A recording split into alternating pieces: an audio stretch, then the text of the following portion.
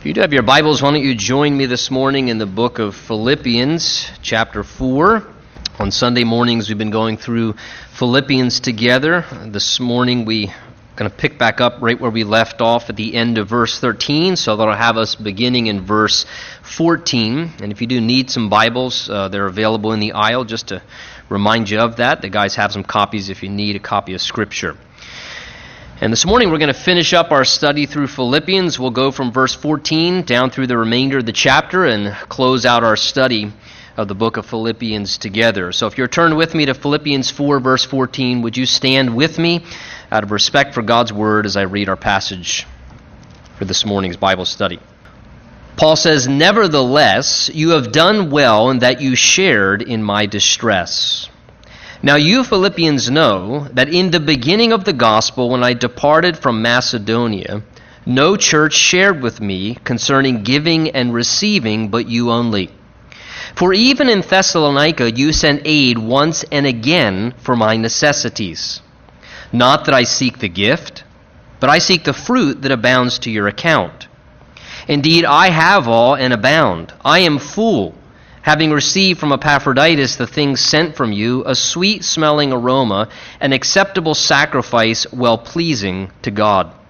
And my God shall supply all your need according to his riches in glory by Christ Jesus. Now to our God and Father be glory forever and ever. Amen. Greet every saint in Christ Jesus. The brethren who are with me greet you. All the saints greet you, but especially those who are of Caesar's household. And the grace of our Lord Jesus Christ be with you all. Amen." And Father, we ask, as always, that as we open the Word of God, that you would help us in this part of this worship meeting just to continue in an attitude of worship. And Lord, that we would be able to worship in spirit and truth in such a way that your Holy Spirit would give us an ear to hear what he would want to say to this part of your church that's assembled this morning, and that your Holy Spirit would help us to see and to hear the truth of your word. That, Lord, knowing the truth, we would be set free in a deeper way to serve you more effectively and to walk with you more closely. So, Lord, speak into our lives in a personal and a direct way, that which you would have us each to hear this morning from the Word of God. Bless your word and teach us now, we ask in Jesus' name. And everyone said, amen. Amen. You may be seated. You know, in human existence, two things seem to always remain constant and true. And that is, as people, we are always going to have ongoing need in our lives. And our God delights in finding ways to supply our need. I don't think those two things are ever going to change. As people, we constantly have ongoing need in our lives. And God, because he changes not, even as verse 19 shows us, has a desire to supply the need that exists in each of our lives. And our passage this morning deals with that very issue of human need and God's supply. And particularly, as we'll see, the primary truth that one of the ways whereby God supplies for our need at times is by directing human beings to give some of the resources that they possess to help others who are in need in their lives. See, the Bible teaches very clearly that everything belongs to God. God says directly in his word, "The world is mine," and everything in it.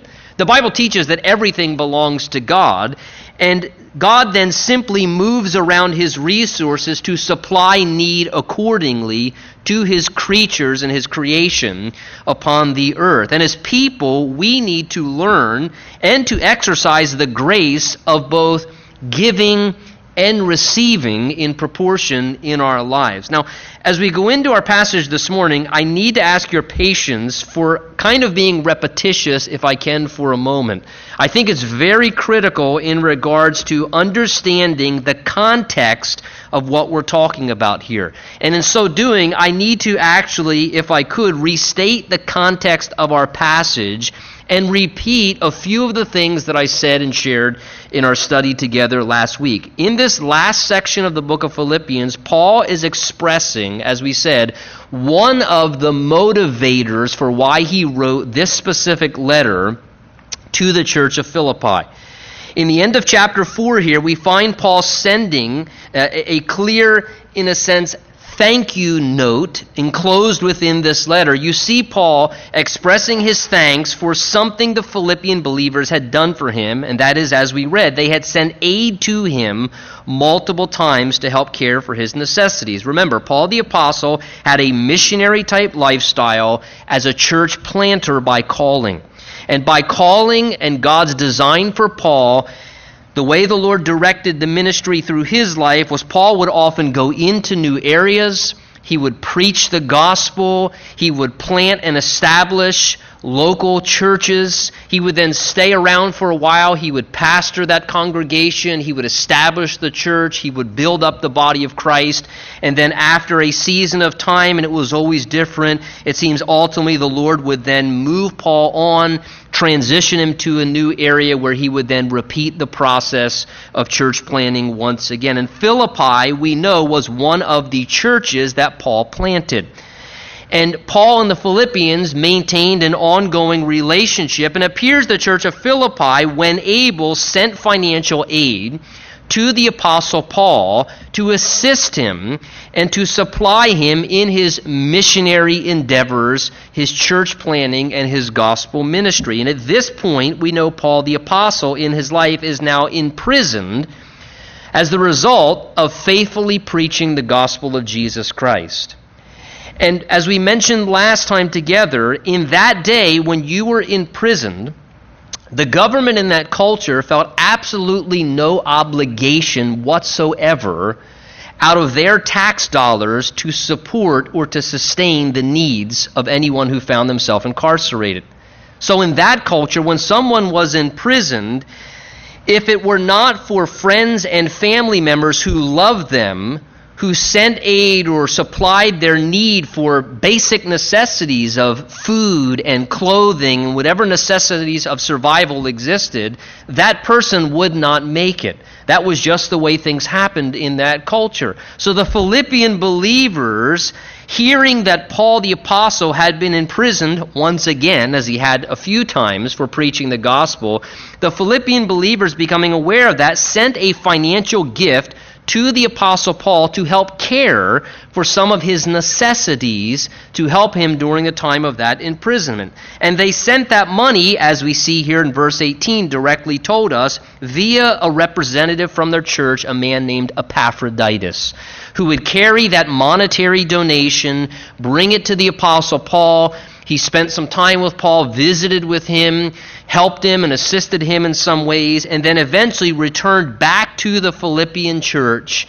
And upon returning back to the church of Philippi, Paul sent this letter with Epaphroditus back to the church as he returned back to the fellowship. So this last part of the letter here is Paul giving thanks for that financial gift that they had sent to him while in prison to supply some of his needs. And before he gets deep into the thanksgiving, as we saw last time in our study together, Paul paused to briefly speak about contentment.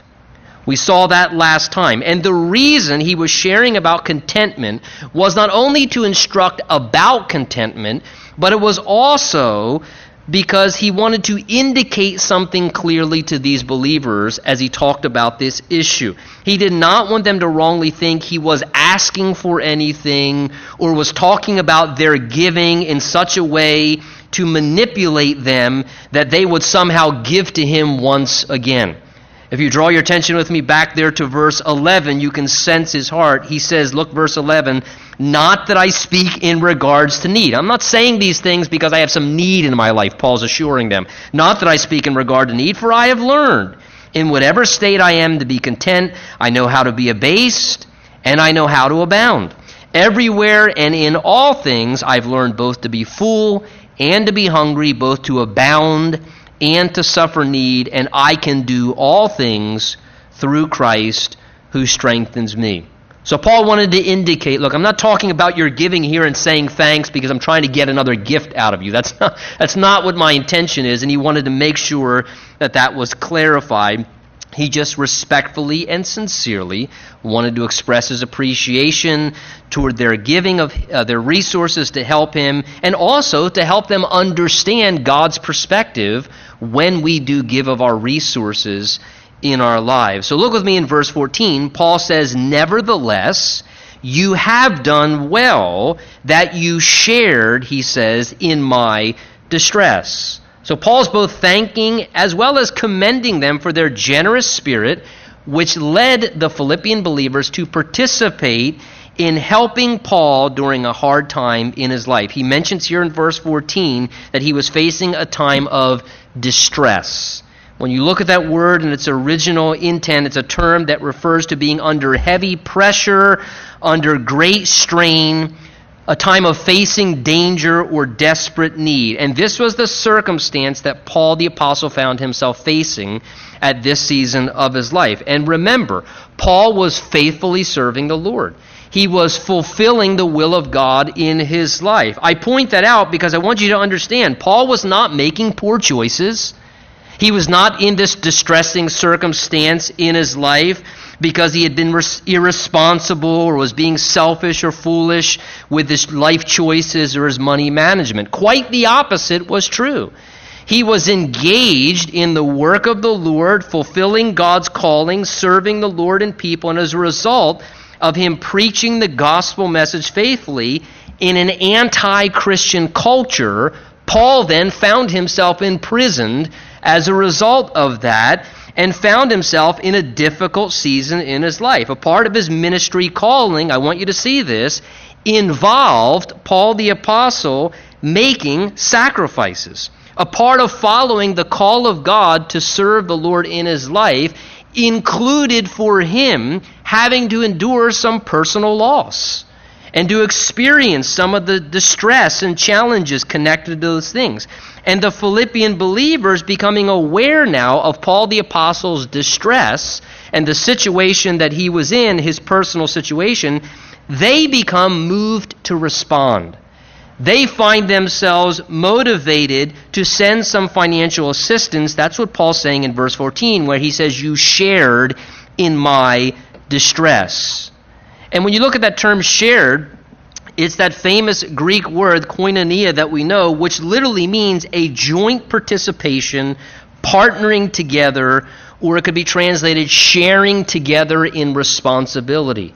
And Paul says this is what the Philippian believers did in his life, realizing that Paul was making personal sacrifices himself in what he found himself doing for the Lord. They decided to participate in what was happening themselves. They decided to get involved. They looked at what was happening and they decided to share in some of the responsibility of the sacrifice for accomplishing the Lord's work. And the way they specifically did this, our text shows us, is they gave some of their financial resources to partner together in God's work through Paul's life. And that giving created a joint participation in what needed to be addressed. It's almost as if you can sense the Philippians thinking, hey, Paul is making a sacrifice in what he is doing, and you know what? We want to share in some of the responsibility of that. Rather than leave Paul in distress, we can participate by helping supply through some of our own finances and taking some of the responsibility for what's taking place through Paul's life. And Paul says in verse 14, notice he says, "You have done well in that you shared in my distress." That term "done well" there literally means something good or that which is beautiful. In essence, Paul is saying you did a beautiful thing when you did that. From God's perspective, Paul says, God looked at that and said, wow, that was such a beautiful thing that you Philippians did.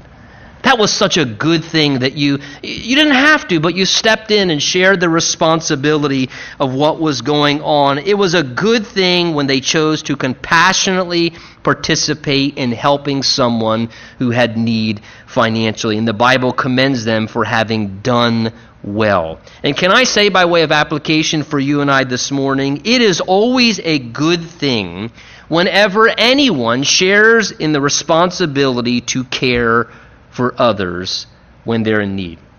And I think specifically all the more folks who are in certain categories, like those who are in really sincere need, who are facing maybe distress and are lacking some financial provision that they genuinely need for the sustainment and survival of their livelihood. Or I think specifically when there are those who are engaged in the work of the Lord, missionaries or Christian workers, and they need to be sustained in such that they're doing. You know, the Bible tells us in James chapter 2 and 1 John chapter 3 that if we possess the world's goods and we see a fellow brother in the need of basic necessities, food, clothing, it says, that we should give them the things which are needed. Paul, writing to Titus, one of the pastoral epistles, said this in Titus 3, verse 13 and 14. He said, "Send Zenas the lawyer and Apollos on their journey with haste." It seems they were going out on some journey to do business, but it was connected to church activity somehow. And he says, send them on their journey that they lack nothing. He says, and let our people also learn to maintain good works and to meet urgent needs. You know, this morning I want to say, whenever we responsibly release some of our own resources in such a way that we want to, because we sense a responsibility to share in a way to help someone out, or to share in the responsibility to supply in some way, and then we responsibly release some of our own resources, God looks at that and says, you know what, you've done really well. That's really beautiful that you would do such a thing in regards to what you saw needed to be responded to. And God commends that. God's well pleased with that. Whether it's $5 to assist someone in some way, or whether it's $5,000 or $500,000. It's not the size of the gift. It's the intent of the heart that God sees. And when God sees us as selfish, greedy human beings saying, you know what, I see a need and I feel a responsiveness that I want to become involved and participate, God says, that's really beautiful. That's good. You've done well that you did that. And it brings pleasure to the heart of the Lord, we'll see as we go on further here. Verse 15, Paul then goes on to say, now you Philippians know also that in the beginning of the gospel, when I departed from Macedonia, the area where Philippi was, he says, no church shared with me concerning giving and receiving, but you only. For even in Thessalonica, you sent aid once and again for my necessities. So Paul's indicating the Philippians' unique understanding of the value of both sending and supporting those who are engaged in gospel ministry and missions work. That's what he's addressing here. He's reflecting back to years ago in verses 15 and 16 when he came into the area of Macedonia where Philippi was located, and he preached the gospel and he planted and established some churches in the area. And then as God did with Paul, the Lord opened the door for him then to move on into new regions and to continue with his missionary activities, to plant churches in other territories. How when Paul left the area of Macedonia, he says, when I departed from the area of Macedonia, how they were one of, he says, verse 15, one of the few churches that actually became involved and contributed to his missionary work financially, and he commends them.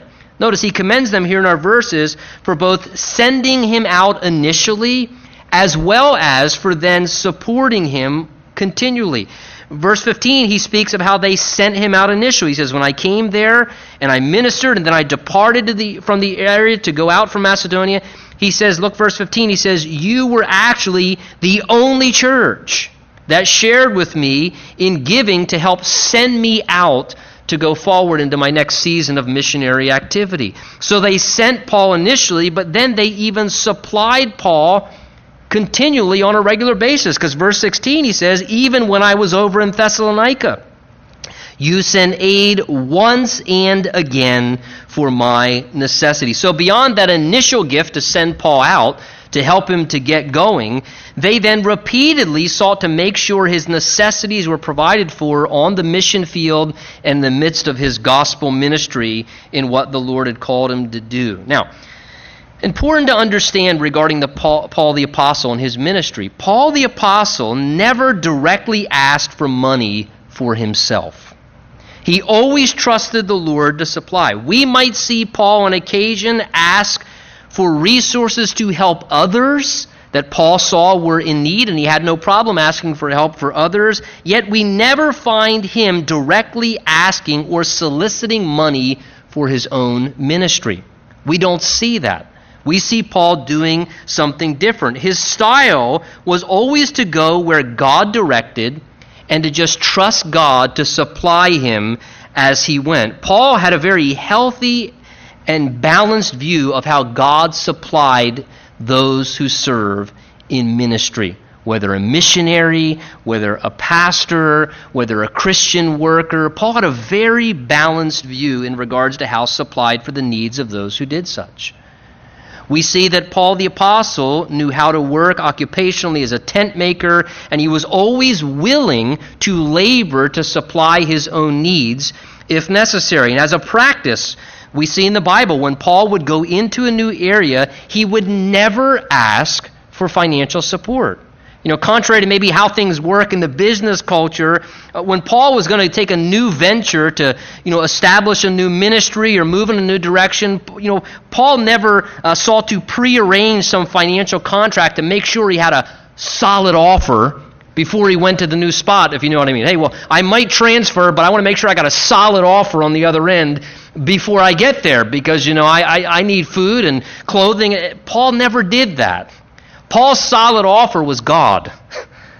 His solid offer was the understanding, I have a God who will supply all of my need according to his glorious riches in Christ Jesus. And if God is calling me to go, then God will have to do what he needs to do in the midst of my personal responsibility and just the ways that he often works miraculously to make sure that I'm supplied wherever I go that he's sending me.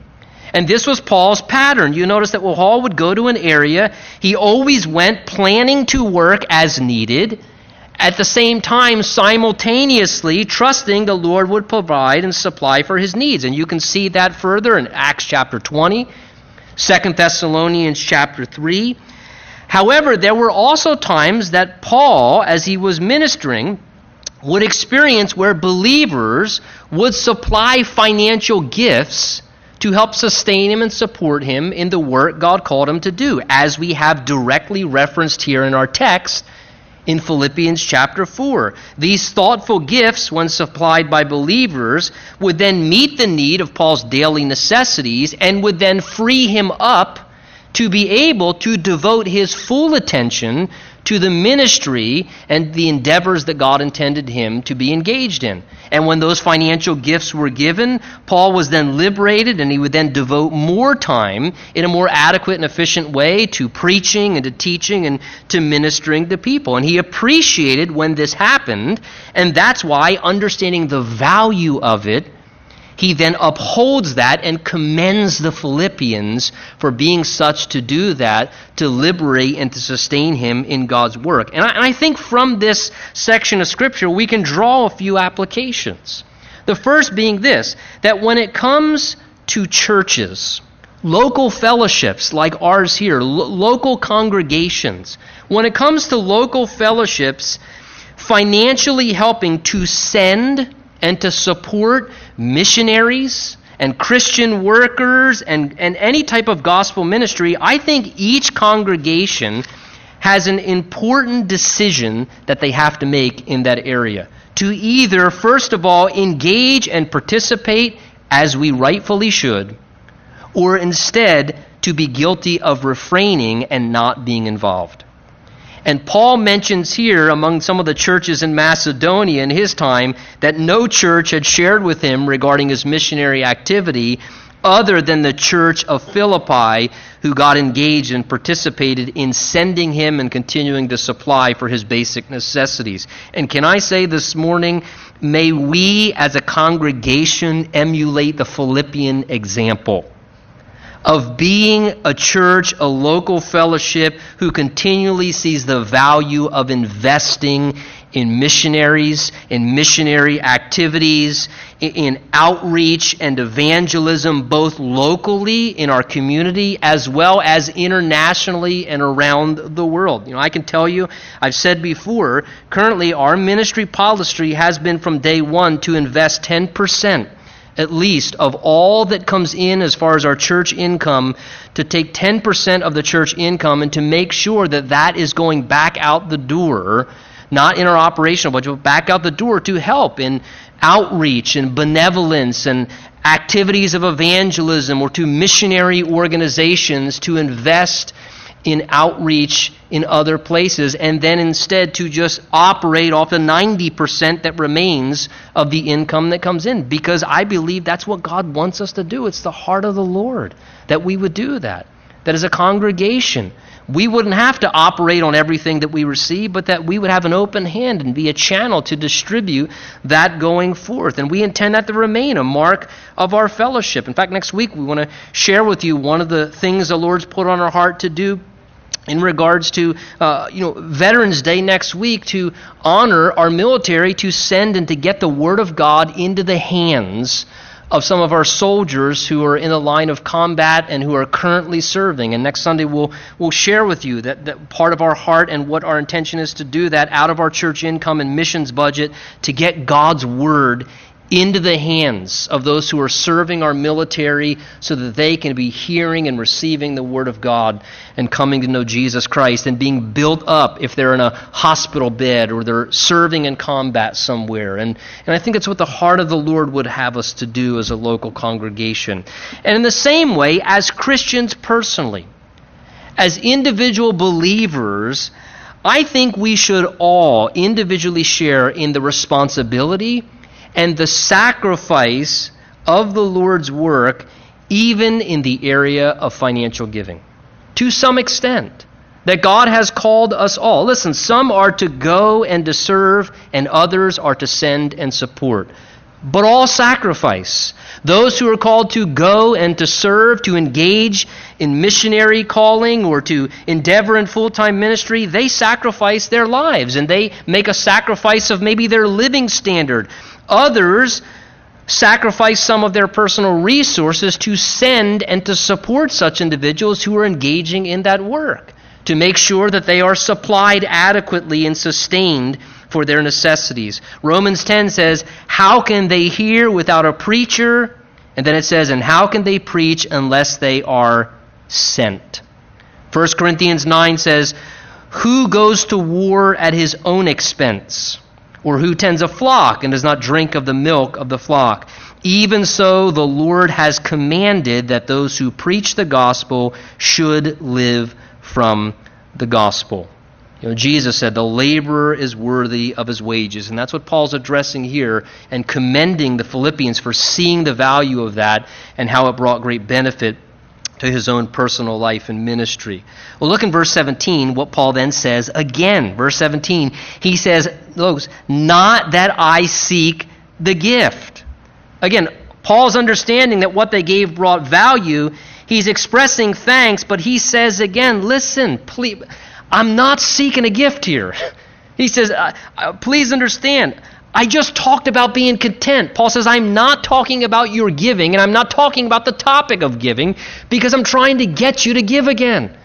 He says, I'm not seeking a gift here. Please don't misunderstand. Paul wanted them to sense the sincerity of his heart and to make sure that they realize, look, I'm not talking about the topic of giving to coerce and to pressure you to somehow give money again. He says, I'm not seeking a gift from you.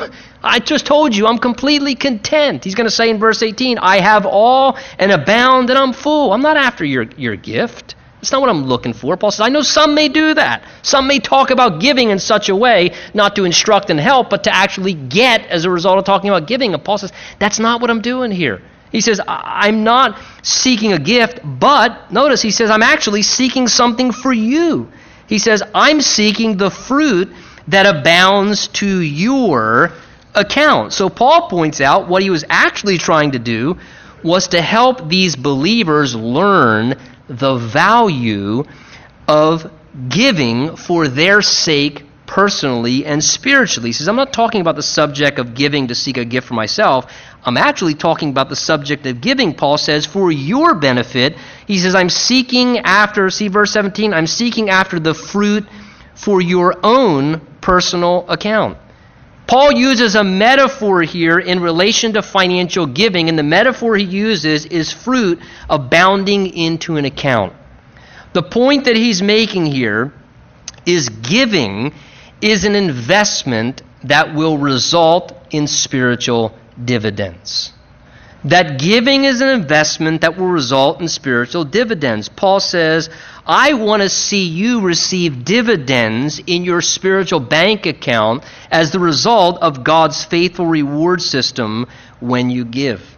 See, Paul, as a mature Christian and a pastor called to instruct with God's truth for God's people, knew that as they gave, they would accrue spiritual dividends in their spiritual bank accounts. It's exactly what Jesus said. Paul wasn't novel with the idea. He's just conveying what Jesus himself taught. Jesus said in Matthew chapter 6, verse 19 and 20, do not lay up for yourselves treasures on earth, where moth and rust destroy and thieves can break in and steal your treasure, he says, but lay up for yourselves treasures in heaven, where neither moth nor rust destroys, or where thieves break in and steal. In essence, Jesus was simply saying, listen, we cannot take anything with us, but we have the opportunity to send our resources ahead and to lay up in heaven's account. The Bible teaches there is an account in which we may invest into. And God shows us in His Word that He sees and rewards, hear me, any giving that any one of us does. I love the story in Mark chapter 12, and it's also in Luke chapter 21, where it says that Jesus sat opposite the temple treasury, and listen, it says Jesus saw how the people put money into the treasury in their offerings for God. Jesus sat in the temple treasury. One of the things he did in his ministry is he actually sat at the treasury and he watched how different people came in and put their offerings for God in the temple treasury box. And he watched the rich and the poor alike coming in and doing that, and remembered what Jesus commends when he calls the disciples over. He does not commend the amounts that are given, he commends the attitude in which a person would give with. Because remember, Jesus got all excited when the poor widow came in and tossed in 2 mites. And Jesus said, well, come here. Did you see that? Did you see that? This poor widow, a fraction of a cent. She said, this poor widow, what a gift. She gave more than all the rich people combined that gave today. It wasn't the amount that Jesus was concerned with. It was the attitude of heart, because Jesus says they gave out of their abundance. What they gave, Jesus said, it didn't even matter to them. They have so much extra, they got to figure out something to do with it. Jesus said, but she gave out of her livelihood. It mattered to her. It was something that actually had personal cost in her life, and Jesus saw the attitude of the heart. Again, God doesn't care about the amount that we give. Again, we're going to talk in a few minutes. It's not how God is desperately in need of our resources to be sustained. Come on, it's ludicrous. But Jesus watched, he observed. God pays attention, God looks at, he cares about, and God rewards whenever we give. That's what Paul is talking about here in verse 17. Proverbs tells us in multiple places that God honors and rewards generosity. Proverbs chapter 22 verse 9 says that he who has a generous eye will be blessed. God sees, God rewards. Paul, writing to Timothy in a pastoral epistle, 1 Timothy chapter 6 verse 17 and 19, he commands young Timothy, saying to him, 1 Timothy 6, 17 and 19, he says, Timothy, command those who are rich in the present age not to become haughty, nor to trust in uncertain riches, but in the living God who gives us richly all things to enjoy. And he says, let them do good, that they may be rich in good works, ready to share, willing to give, storing up for themselves a good foundation for the time to come, that they may hold on eternal life. So again, we see this pattern in the Scripture whereby God says, yes, there's an account, and God says, and I reward, and I bless, and I honor it when it takes place. Please hear me this morning when I say this. Giving is supposed to be a part of the Christian life. I actually said that out loud. Giving is supposed to be a part of the Christian life. Now let me say attached to that, it is certainly not the most important part. And if you watch a lot of what happens on television, or you hear certain things of preachers on radios, or sometimes you sit and observe someone communicating from a pulpit in a church, sometimes, unfortunately, it's misconveyed that way, as if it is the most important part, where you almost have to walk into a church service kind of holding your wallet as you go in, because if you don't, they may, get you on the way out. Or say, listen, it's not the most important part. It's not the biggest part of our Christian life. But just like everything else, it is a part of our Christian life. It's not the biggest part, and I apologize for those who represent the Lord that communicate that. But let me also say in balance, because those of us get very turned off by that, we should never use that as an excuse and a justification to fly to the other extreme and act like somehow that we're not supposed to give, or downplay giving, or act like it's even taboo. Oh, we're talking about giving, that's taboo. As if somehow it's insignificant, and therefore we have a justification to neglect the discipline of giving in our lives as a Christian. It's not to be neglected either. I can tell you this, and you should study it out on your own. Don't ever trust my opinion. From a summarization of passages like 2 Corinthians chapters 8 and chapters 9, and 1 Corinthians chapter 16, that the New Testament teaches that giving is to be done in a few ways. The Bible teaches that giving is to be done, first of all, thoughtfully and purposefully. Thoughtfully and purposely. That means not impulsively and not from pressure or guilt. Oh no, here comes the bucket. Oh, I feel somebody's looking at me. No, not impulsively. Or we feel pressured or guilty that we hear about some situation or somebody's talking. That's why you should never respond when someone you feel like is putting the pressure on to give for a ministry. Giving is to be done thoughtfully, prayerfully, purposefully. Not impulsively or because we feel pressure or guilt. Giving is also, the Bible teaches in those chapters, to be done proportionate to our income or our prosperity. I do not believe the New Testament teaches that we are to give a certain percentage of our income. I understand the principles of tithing from the Old Testament, that they're a basis and a foundation. I incorporate those into my personal thought and decision, and the giving that we do personally as the Montemuro family, as a Christian family, and I take those things into consideration. But the Bible says that we're to give proportionally, according to our income as God leads us and God directs us. The Bible also tells us that we are to give systematically, that is, with regularity and systematically, and that we are also to give generously. The truth in verse 17 of fruit abounding to our account and the rest of the Bible, the truth simply is this, is that giving actually benefits us. It does. Now that does not mean that you should give in a greedy way. And that's the problem when people overly push prosperity type gospel teaching. Is it manipulates and it deceives God's people to feel, well, if I give, then I'll get a lot back. So then people give out of greed. So they give not because they want to give, it's the right thing to do, or they want to honor God or help or support missions. They give with a greedy agenda, like a business person trying to prosper their business. And God says, no, that's not. You're not supposed to give just to try and get back. That's not the intention. God says we are simply to just realize it benefits us. God rewards it. God benefits us when we become givers in our lives. Look what Paul says, verse 18. He goes on. He says, indeed, I have all and I abound, and I am full. Again, you see Paul expressing his total contentment personally. I mean, you just look at his words in verse 18 there in the text and listen to what he's saying. He says, I have all, I abound, I'm full. It pictures a cup that is overflowing. Paul had a very satisfied and a fulfilling life. He continues to emphasize this even as he teaches about the issue of giving. And the reason Paul had a full, satisfied life is because Paul was a man who invested in others.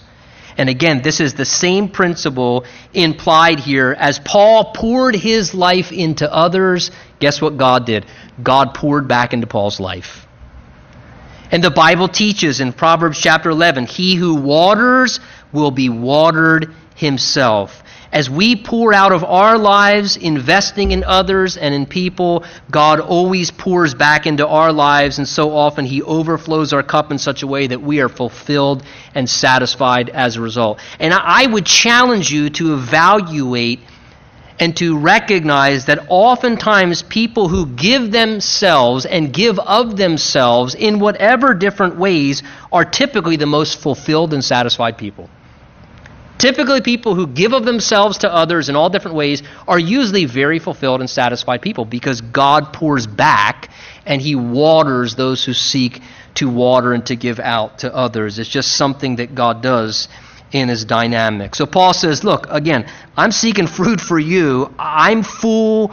I abound. I don't need anything. Having received, verse 18, from Epaphroditus, the things sent from you, a sweet-smelling aroma, and an acceptable sacrifice, well-pleasing to God. So Paul now specifically, verse 18, refers to that recent gift that they had sent to him from Epaphroditus and how it helped him. And notice he describes in verse 18 how God viewed their giving. The Holy Spirit here directs the words of the Apostle Paul to give us God's perspective on their giving. God's perspective is that it was a sweet-smelling aroma, an acceptable sacrifice, which was well-pleasing to God. Notice the Bible pictures that financial giving just like an Old Testament sacrifice that would be brought to the altar and offered to the Lord in worship. That's how the Bible pictures their giving, which I think teaches us some things. That first of all, our giving is to be done unto God. Do you notice the language there? A sacrifice, it says, the last two words, to God. Our giving is to be done unto God. Now, I understand. We may say, hey, you know what, I want to support this woman who's going on the mission field in Africa, so we write the check to whoever to support. But listen, our attitude and our perspective should be, no, I'm giving unto the Lord who has called this woman to, go and serve in the mission field. Or if we give to a local church, well, I'm not giving to the church per se. I realize we can't write our check out, to Jesus Christ, $27. But our gift is to be to God. It's given in worship to God, like bringing the sacrifice to the altar as an act of worship to God. That's the view we have to have when we give. I'm giving this to God. I want to give to the Lord. And certainly we may channel it in a place on this earth, but we're giving and should be giving unto the Lord. And secondly, notice as well from the text here that our giving is something that blesses and pleases the heart of God. It's viewed as a form of worship, like an acceptable, pleasing sacrifice. So when you and I give, the Bible tells us it's actually pleasing to God. You see what the text says there? Paul says, your gift that you gave, it's well-pleasing to God. One of the reasons and one of the motivators for why we should give is to please God. It pleases God. It brings pleasure to the heart of God, just like other things that we do that brings pleasure to the heart of God. When we give, just like other Christian activities and things that we do, it brings pleasure to our God's heart. It pleases him. It's well-pleasing to him. And I can think of a number of different reasons why it would please him. First of all, it acknowledges that what we possess is his. And therefore, because we acknowledge that what we possess is his, we want to honor him with our usage of it. I think that pleases God. I think another reason it pleases God is because when we give, we indicate the value of helping others is important, and sometimes more important than just further indulging ourselves. I think that pleases God when he sees that. It pleases the Lord because it reveals that we care about investing in spiritual and eternal things on this earth. It pleases God because it shows that we trust him to supply our need, and therefore we don't have to, in a fearful way, hoard up our resources to make sure we have a stockpile to sustain ourselves. No, we trust God as our ultimate provider. That pleases God. It pleases God because it's denying our greedy, selfish nature and seeking to emulate God as a giver instead. Again, as I said earlier, listen, please, God is not somehow in need of our money and resources personally, nor is he dependent upon our contribution to accomplish what he desires on the earth. It's not like God is up there worried about how he's going to get by. Okay? God's not in heaven going, oh no, if they don't give, I might have to sell a few angels. I might even have to lay off Michael, the archangel, if they don't give soon. That could be really... God is not doing that. He's an all-sufficient God. I don't want a God that's dependent upon me. I want a God that I can depend on. God is not in need of a resource. In fact, if and when we give, the Bible makes it very clear, God cares that we give in a right way and even for the right reason when we do. And the right way is for the glory of God, and the right reasons to give is never to be seen of men or just to receive praise or accolades for what we did. Jesus said in Matthew chapter 6, "Take heed that you do not do your charitable deed before men to be seen by them. Otherwise you have no reward from your Father in heaven. But when you do a charitable deed, do such in secret, so that your Father sees in secret, and then he will reward you openly."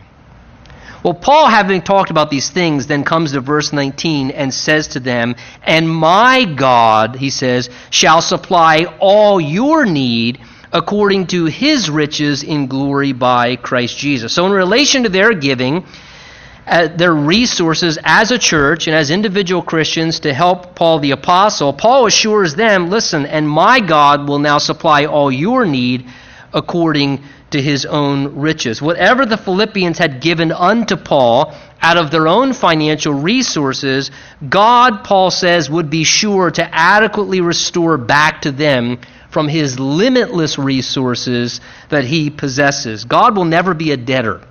And Paul wanted them to understand that they could rely on God to fully meet their needs. Now, verse 19 in Philippians chapter 4 has become a grand promise and an assurance for God to supply. But let me just say this. I think it is essential that we also note the context. Because the context of this grand Bible promise is in regards to the Philippians managing God's resources as God intends. It's in relation to Paul talking about them giving to God to help support his work. Now, this has become a famous, well-loved verse. People quote this promise with utter confidence. It's in all the Bible promise books, our God shall supply our need.